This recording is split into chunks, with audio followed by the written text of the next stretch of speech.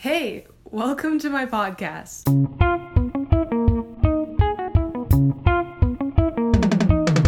Hello, welcome back to I'm Mad.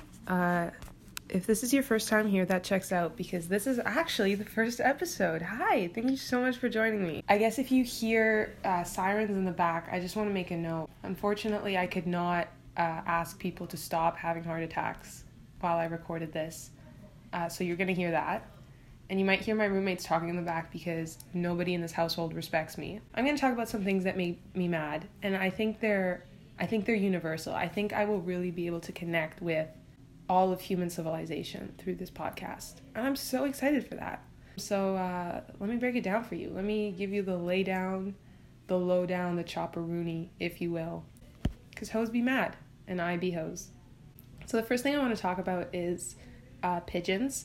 I'm really going to try to highlight the most important things that I think people should understand. Pigeons, okay, let me just describe what a pigeon is. It's a useless bird, it's a stupid bird, and it's a diseased bird, okay? And the pigeons in this city, outside my apartment, are so disrespectful. So disrespectful. The pigeons in this city run this city.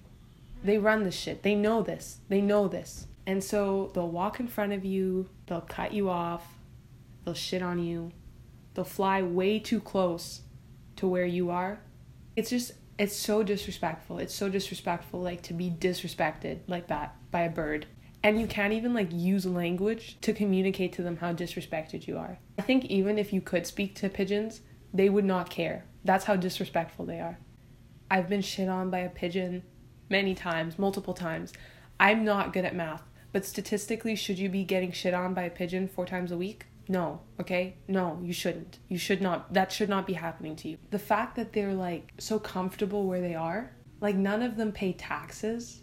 None of them pay taxes to be on the street just, like, chilling the way they chill. Like, they don't pay taxes. They're deadbeats. They're felons. Like, every pigeon ever makes me mad. And I know there's going to be someone out there that's going to listen to this and they're going to go, all life is sacred and we should love all animals. And that's fine. And I'm happy for you.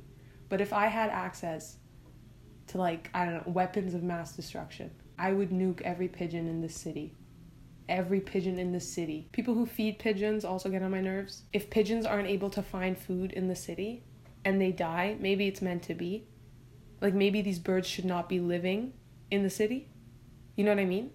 So, like, why are you feeding them? Why are you stepping in where natural selection could do its job?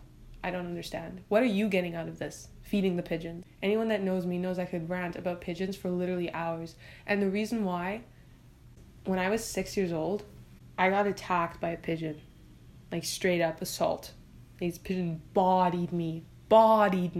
He's like grabbing onto my shoulder and, like, just pecking as hard as possible, but while also, like, flapping its wings. Like, it was absolutely traumatizing.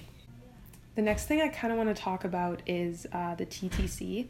Anybody that's not from Toronto and listening to this, oh my god, hey, mine's is international. The TTC stands for the freaking Toronto turd shit, and it's basically like a way you can get around the city. So this is how the TTC works. Like, you give the TTC your money, and the TTC tells you to go fuck. So that's just a breakdown of how the TTC works. The TTC is easy to talk about. There's a lot of things that are wrong with the TTC. First of all, everything is broken. Do you think it works? No, it's broken. Even things you don't think can be broken, they're broken. It's broken. The system is broken. Everything is broken. You tap your card, it doesn't work because it's broken. And I'm not even going to get started on their stupid, classist, fare evading campaign where they're like, stop evading your fare. Like, maybe freaking build a system that works first. The last thing that I want to explore, why I'm mad at people who don't take cream and sugar in their drinks. Obviously, coffee and tea exist, and those are the drinks that I'm talking about, like hot drinks, right? And honestly, I could have a whole other freaking rant about coffee drinkers, but I'm not going to attack that demographic because I know that's like 70% of y'all. I just want you to know I have no respect in my heart for you. None. At all. None. Coffee is disgusting. Coffee gives you the shits. Coffee is anxiety inducing.